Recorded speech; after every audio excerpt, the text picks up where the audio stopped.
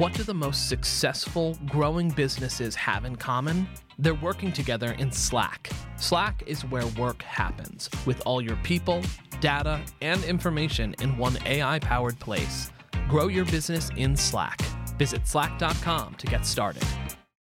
On one hand, I did not want to be the face of the brand to start out, for sure. It was definitely my partner and my co-founder who said to me, "Are you kidding?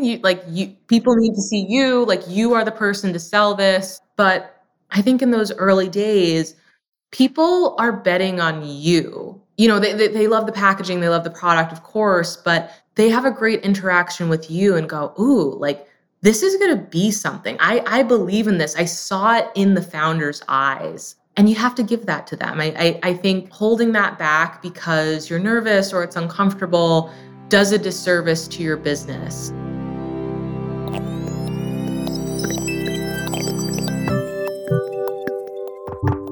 You're listening to What I Know. I'm Christine Lagorio-Chafkin.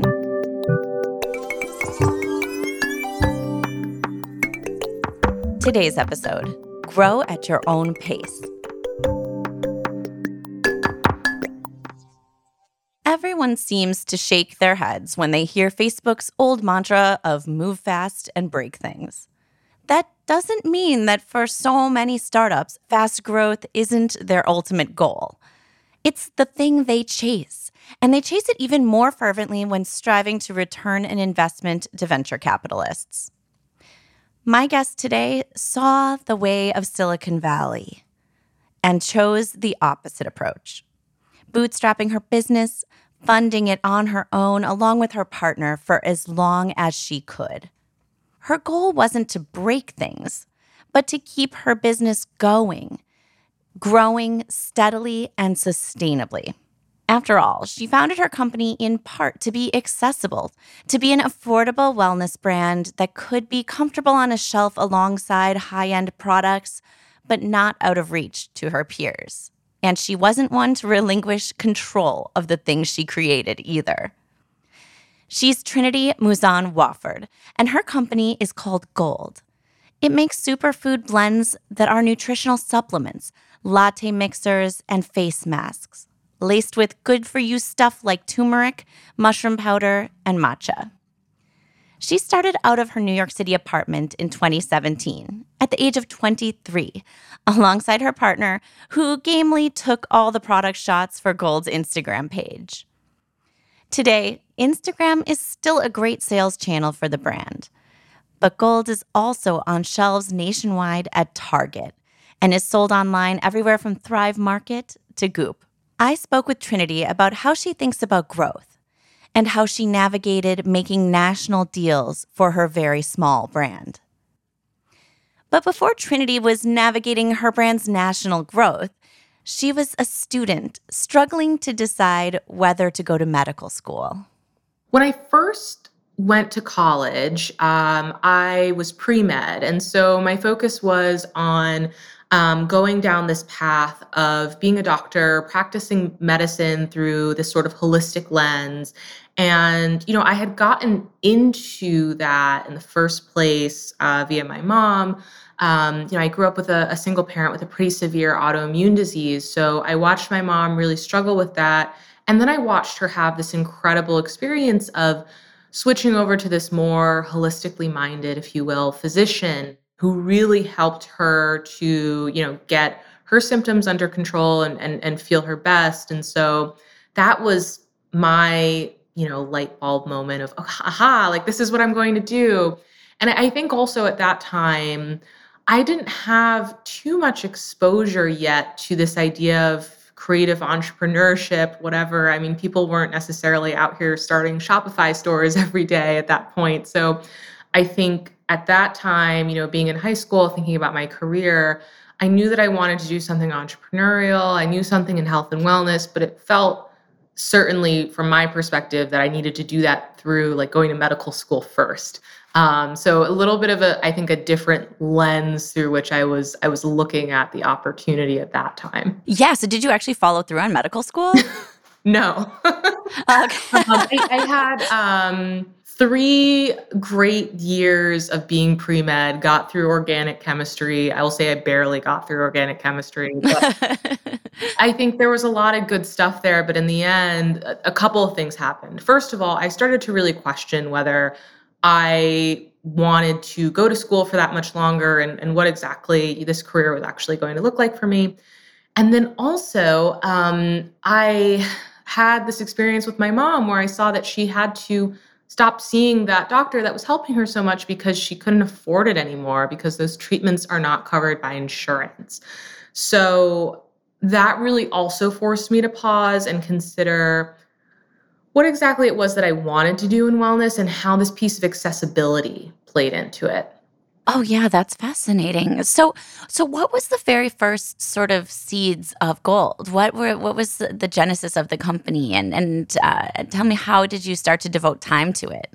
hmm I had graduated college. I was working in a tech startup. I had decided that I didn't want to go to med school, and at that point, I was told, really there were two things that I could go do if I didn't have like a very specific degree in something. I was a psych major, and it was either consulting or going to work at a tech startup. And what year was this? This was like 2015 when I graduated college, and I didn't even know what consulting was. Like, it sounded like a very vague term. I went through the whole process. I like got my little suit for the interview and everything. And I got a job offer with like a boutique consulting firm. But I just, at the same time, I was also, talking to these tech startups. And at the end of the day, I thought, I think I'm going to go work at the company where I don't have to wear a suit. I think I'm going to do that at least. That was like my defining at that point, my refined decision-making skills at that point in my life. It really worked out. So I often say that I kind of fell into this career where I ended up at this tech startup, B2B software as a service, marketing platform. I was on the marketing team there. And so I found that I really loved startup life. I loved marketing. I loved learning about that. But I was still definitely that friend or coworker who was recommending various herbal remedies to you depending on how you were feeling. I knew I had to get back to that. So I think those were sort of the things that were percolating that led to this idea of maybe I should start a superfood brand. Yeah, that's great. So tell me one non-marketing related thing that you learned at that tech startup that you took with you and has informed you. We had very good team values at that company. And I think good team values are so rare because so often, you scribble them down on a piece of paper or something, you throw them in a deck and you never look at them again. They don't come back up. But what was really interesting about this company that I worked for is they'd like lived and breathed the values. And I remember one of them that I especially really love that has stuck with me was strong opinions weakly held. And so I think about that a lot. And I think I try to bring that to even building out this team now.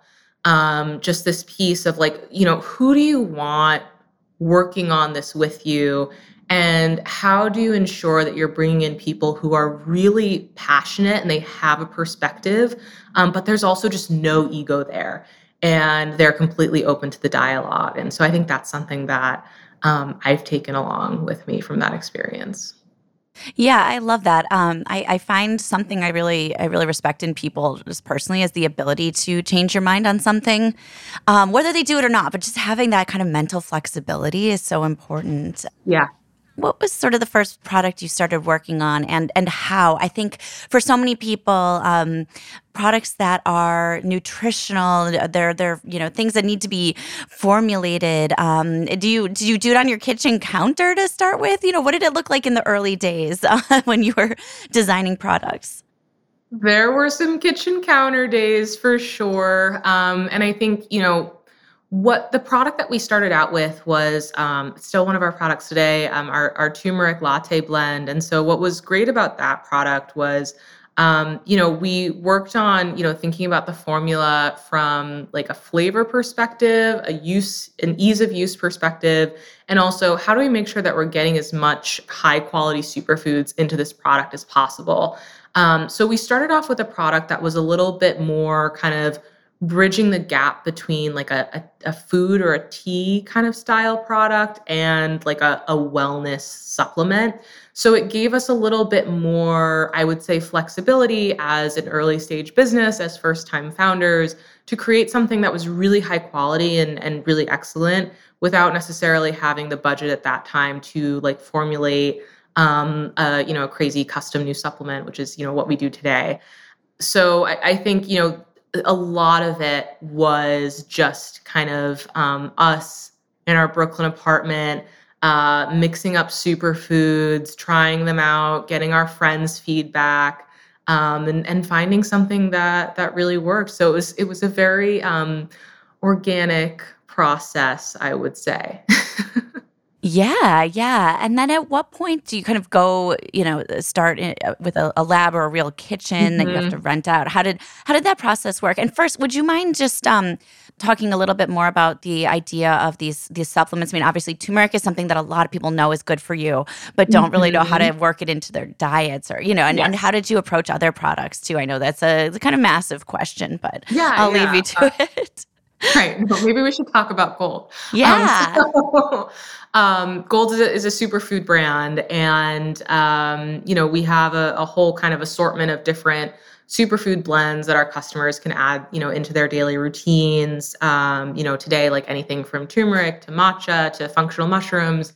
The real kind of driving force behind why we launched this business and how we think about growing it even today, 5 years later, was this piece of, I was looking at my own experiences as a consumer in the wellness industry, and I was feeling very caught between this sort of crunchy granola stuff, if you will, that I had grown up with in upstate New York, and then this next wave of offerings that was really trending at that time that felt very prestige and sort of out of reach. And it felt like there was nothing in the middle that truly felt like a feel-good experience, that truly felt friendly and fun and approachable and inclusive. And I knew how powerful wellness and superfoods were. I had seen it from my own experiences using products like that, from my mom's experience with her autoimmune disease. But I saw around me that so many of my peers felt like, quote unquote, wellness was not for them, because they weren't necessarily the person drinking a $14 green juice and leggings after yoga class, right? So that was really kind of at the core of why we started the business and what we're really still on a mission to do today. What's kind of the next progression of the business? How do you move from that idea and that formula for a turmeric latte to a real business? Were you selling just direct to consumer at first? And what was that first sort of launch like? You're really, let's also, I mean, not to make this one question too complicated as well, but you're really great at brand building and design as well. You built a really beautiful packaging. So maybe you can talk about that aspect a little bit.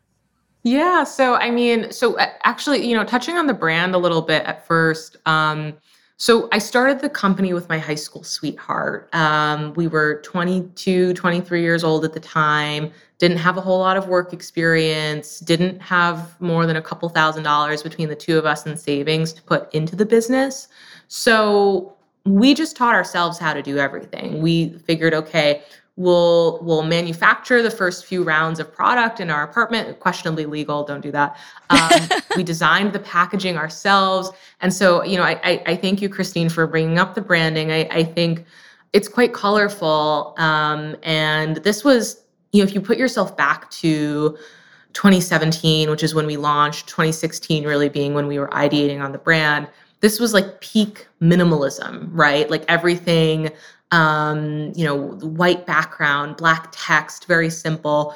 We wanted to stand out as a brand, and we also wanted to present, I think, a very different feeling about wellness products than what was really out there today.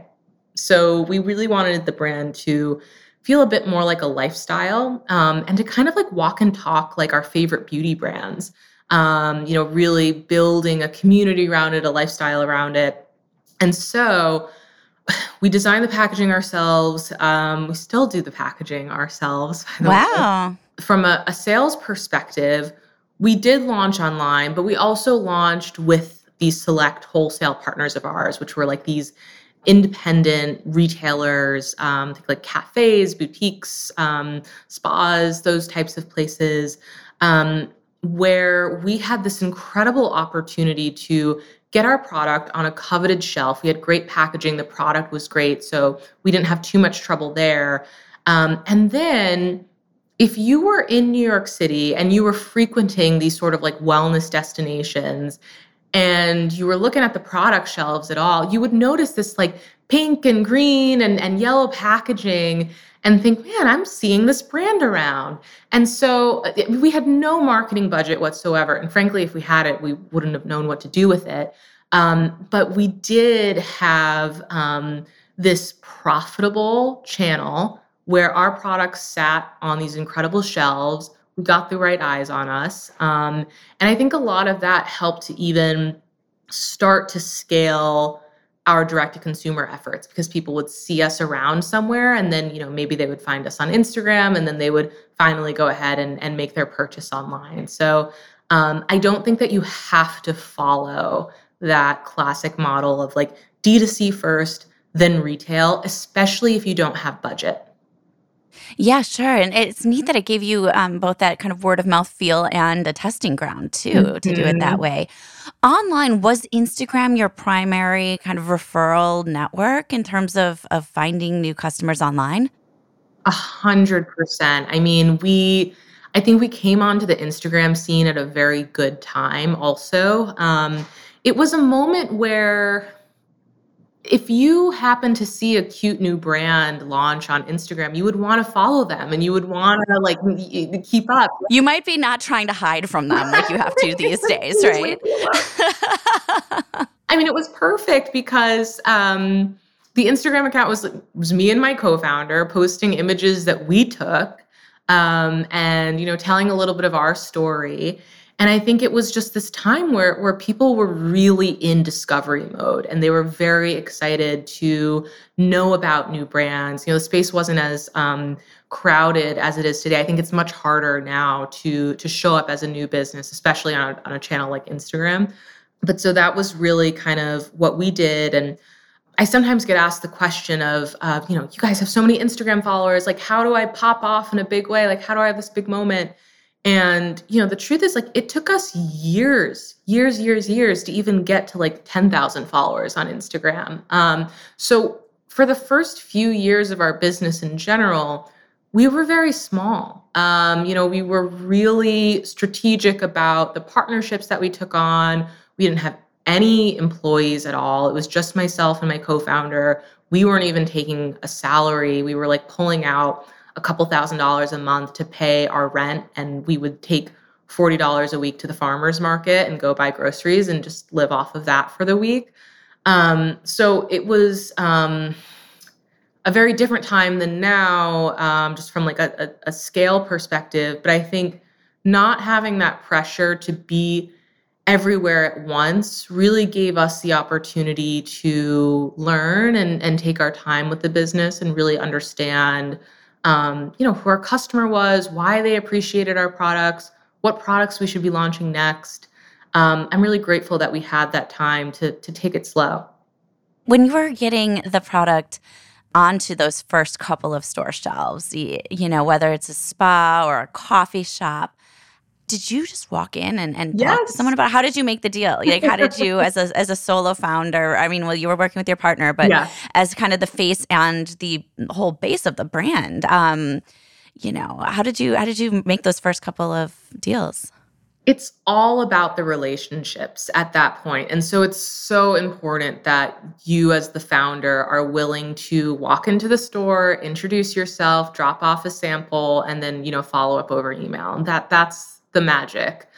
And that's really that was what we did. I don't think we had anything that was kind of more complex than that at that stage. We would wander around Manhattan and Brooklyn on weekends and kind of chart out, like this is a place that could, sell our product, whatever. And We would work on building out the list, and then we would just go around. And also at that point, I think I like always had a couple of bags of like our turmeric blend just in my tote in case I happened to see somewhere that I just wanted to stop. So I tried to just kind of always be at the ready to give a pitch.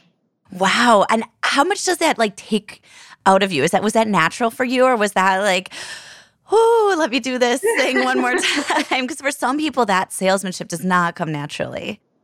That's true. I mean, so on one hand, I did not want to be the face of the brand to start out, for sure. It was definitely my partner and my co-founder who said to me, "Are you kidding? People Yeah. need to see you. Like you are the person to sell this." And at the same time, though, I do think that, if you are starting a new business and you're passionate about it and you believe in it, then you are the one to go out there and tell those stories about the product and tell people why they should care and why they should be bought in. Um, Eventually, you do need to hire out a team to help you scale that. And you have to focus on other things besides just, customer acquisition. But I think in those early days, people are betting on you. They love the packaging, they love the product, of course, but they have a great interaction with you and go, ooh, like this is going to be something. I believe in this. I saw it in the founder's eyes. And you have to give that to them. I think holding that back because you're nervous or it's uncomfortable does a disservice to your business. But if that's not your skill set, maybe you need a co-founder or someone else who's just as bought in, who can own that. It doesn't have to be you, but I do think it has to be someone who really represents your company in a meaningful way. When we come back, I'll talk to Trinity about why she learned to say no to a lot of big deals. But first, a quick break. You're a growing business, which means you need every spare hour you can find. That's why the most successful, growing businesses are working together in Slack. Slack is where work happens, with all your people, data, and information in one AI-powered place. Start a call instantly in huddles and ditch cumbersome calendar invites. Or build an automation with Workflow Builder to take routine tasks off your plate. No coding required. Grow your business in Slack. Visit slack.com to get started. So let's fast forward a year or two, and all of a sudden, this sort of slow, steady growth didn't look quite so slow and steady. You had like Sephora calling and Target calling. And what do you do with that as a very small company? Oh my gosh. I mean, big retail is scary as a small business, and we've had so many learnings in that process. I think one of the easiest mistakes to make as an early stage founder who doesn't have retail experience is to assume that, oh my gosh, the buyers want me. Check, done. I've done it. I've succeeded. This is it. This is the multi-million-dollar channel. We're in. In reality, the buyer having interest in you or even saying, hey, okay, you've got a launch date is just the beginning of the sprint.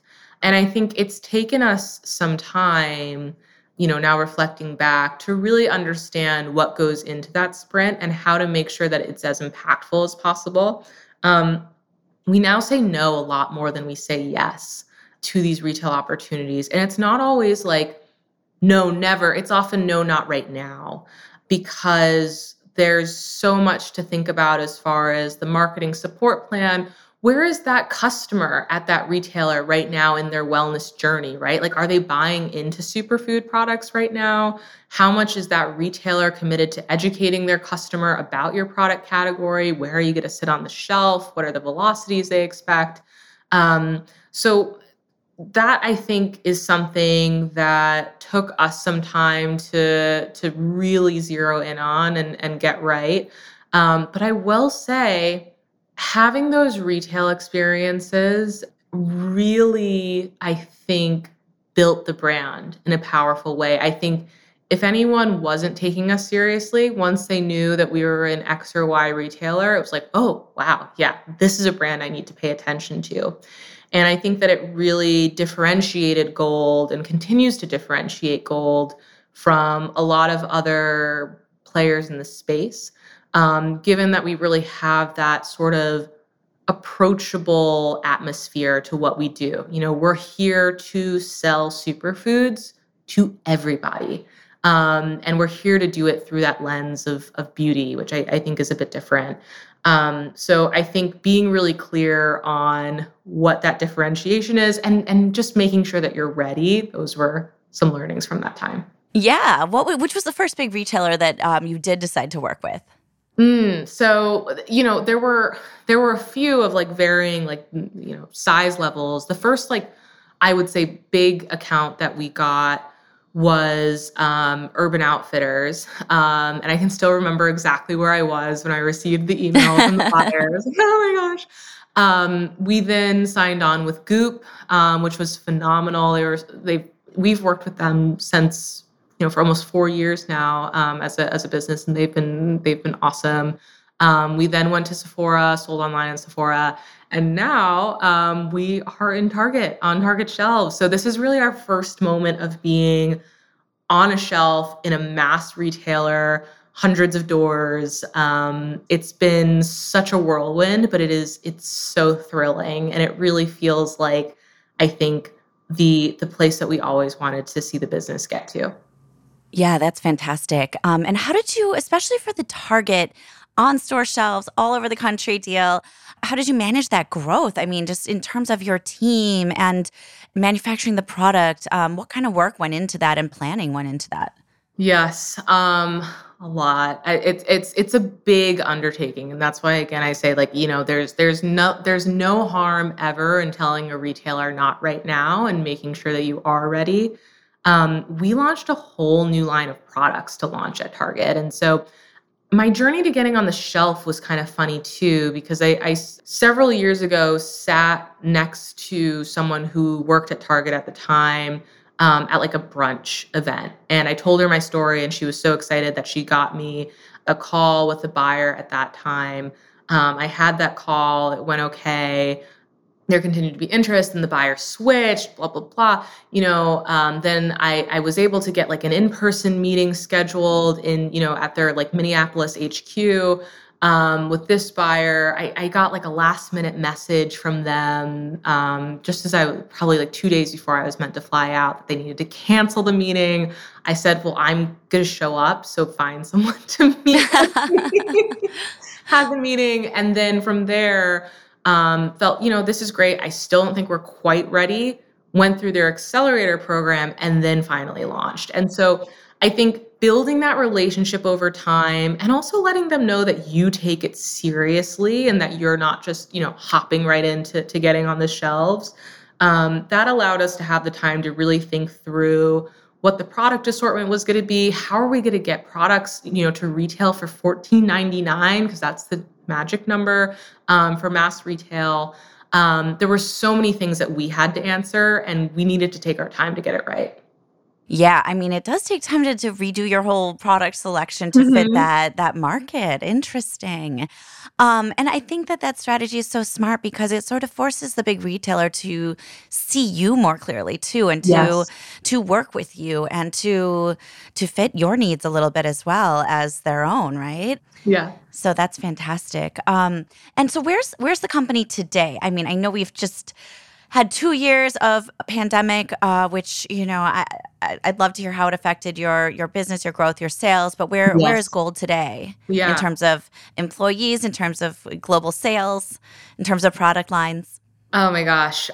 We are a team of 10 now, I think, which is incredible. We started off as a team of 2. Yeah. So to have that really building out has been phenomenal. Sold in hundreds of Target locations, direct to consumer, Amazon now as well. And then, of course, all of our favorite and I think really longstanding or sort of boutique partners like the Goops of the world. So I think really like incredible diversified channel range as well, which has been really special to see from a product perspective. We've gone from one SKU to about a dozen. Still more to come. So a lot of good stuff happening there. And then from a sales perspective, I mean, we've seen incredible growth with every year. Every year we at least double, and sometimes we do a lot more than that. So I think, our strategy thus far has still kind of, I think, stayed true to the roots of the business, which is being really lean, being capital efficient, not rushing to take growth for the sake of growth, but to really be thoughtful about where our positioning opportunity is in the market. So, with that, we've really kind of, thought through how we want to, continue to move forward with capital raises, et cetera, and really bring the business to a really smart place and not just a big place. So yeah, it's been a fun journey, I would say. Yeah, I love that you say bring it to a smart place and not a big place, because that's one thing that really impressed me about you when we met years ago was that you weren't like running around New York City searching for venture capital. Yeah. You weren't looking to make any retail deal that you possibly could just to make it. Yeah. And so it seemed to me that even from the very beginning, you had this really measured approach to growth. And it wasn't just about being lean for the sake of being lean. It was about sort of knowing your, like, not just your abilities, but your desire at that moment, right? Like you wanted to be on top of everything and Yeah. not let it go beyond that ability. What other thinking went into that sort of mindset and that approach to building the business, which was not what was in the water at that moment, right? Like Especially not. Oh my like the New York City startup scene was very full of, very kind of frothy. And there was this like, God. everyone was nervous about the Series A crunch I and trying to raise a lot of know. money. So you weren't like that. No, well, okay. In the beginning, I have to say it wasn't necessarily a strategic decision. I didn't know about investors. I just started the business and I did it the only way I knew how to, which was with the savings that I had and building it to be profitable. And it wasn't until about a year into the business that we started to have angel investors reach out. We started to have these conversations. And at that point, I had already run the business completely on our own terms for over a year. And it didn't quite make sense to me just yet at that time to take on outside capital to change that direction. I felt that the business was a little bit too early on in really establishing product market fit. I knew that at like 24 years old, I was a little early into my CEO journey to be responsible for someone else's millions of dollars. So I think it's such a different world now because now there's this assumption that at the very least you're going to raise like 500K friends and family, right? But I think that the way that we did it was so different. I mean, my co-founder and I literally touched everything. We didn't even have consultants in the beginning. Like no one but us was working on this business, and we slowly but surely relinquished, certain things out to like part-time employees who then became full-time employees. So it really took us, I would say, up until we launched in January of 2017. It was about 3 years later, 2020, that we really started to feel like we had a clear sense of the trajectory of the business, the opportunity with the business, how we were going to build out a team to even really start seriously entertaining these conversations with angel investors and making it happen. And I think that the massive benefit of doing it that way was that, first of all, it forced us to be creative. So we came up with these really wonky ways to get the brand out in front of people. And the downside there is that we completely missed out on the golden era of Facebook advertising. Yeah. But we built a community, and that perseveres more than any customer acquisition cost on any digital ad platform. And so I think now at that time, 2020, as we started to go out for our first little angel investor raise, we had really something built that we could use as a foundation to start to push growth behind. So what are you looking at toward the future? What do you see as the areas of future growth, and what are you excited about this year and moving into 2023 too? 2022, I am just filled with excitement about this year. I don't know. I've talked to some other founders and they've mentioned feeling the same way, but man, 2021 felt like a bit of a slog. I think, year 2 of the pandemic, some things are better, some things feel worse. Like it just felt so heavy. And I think 2020, for us was like all of this change and this growth and investors in the business for the first time. And we were like 10x up from what we had done 2019. So it was just, you were just running on adrenaline the whole time. And 2021 was kind of, I felt like I was in a bit of a fog of like, man, what just happened for the past year and a half? Where am I? I think now coming, into this, point of, early halfway into 2022, I feel this renewed energy around how we're thinking about our customers, our product, how we're building out the team, how we're continuing to lean into our retail partners, but also building out D2C, what that magical 5-year plan looks like for the business. I think I've just come out of this experience with so much clarity on that. Whereas I think for so many of us, those first couple of years of the pandemic were just, running to put fires out and then feeling fatigued and not really knowing what to do about it. So I'm very glad to be, at least for the time being, on the other side of that. And just really looking forward to all of it. I think there's so much good stuff coming. Great. Well, thank you so much, Trinity, for being with me today. Of course. Thank you, Christine.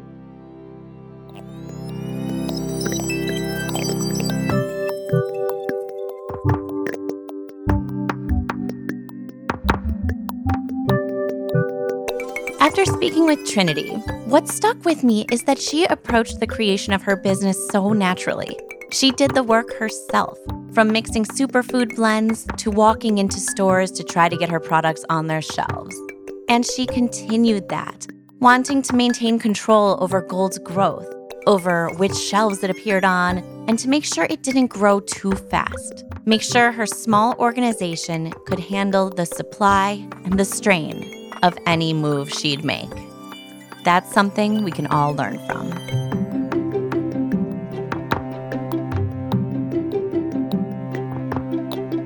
What I Know is a production of Inc. magazine. I'd love it if you could subscribe or follow us wherever you are listening. And if you have anything that's stuck with you from a past What I Know episode, I'd love to hear it. Let me know on Twitter @Lagorio or leave us a review wherever you listen to podcasts. Seeing those reviews really does help other people who'd love this show find us. Our producer, who is also a big fan of functional mushrooms, is Joshua Christensen. Our production assistant is Blake Odom, and our editor is Nicholas Torres. I'm Christine Lagorio Chafkin. Thank you for listening to What I Know.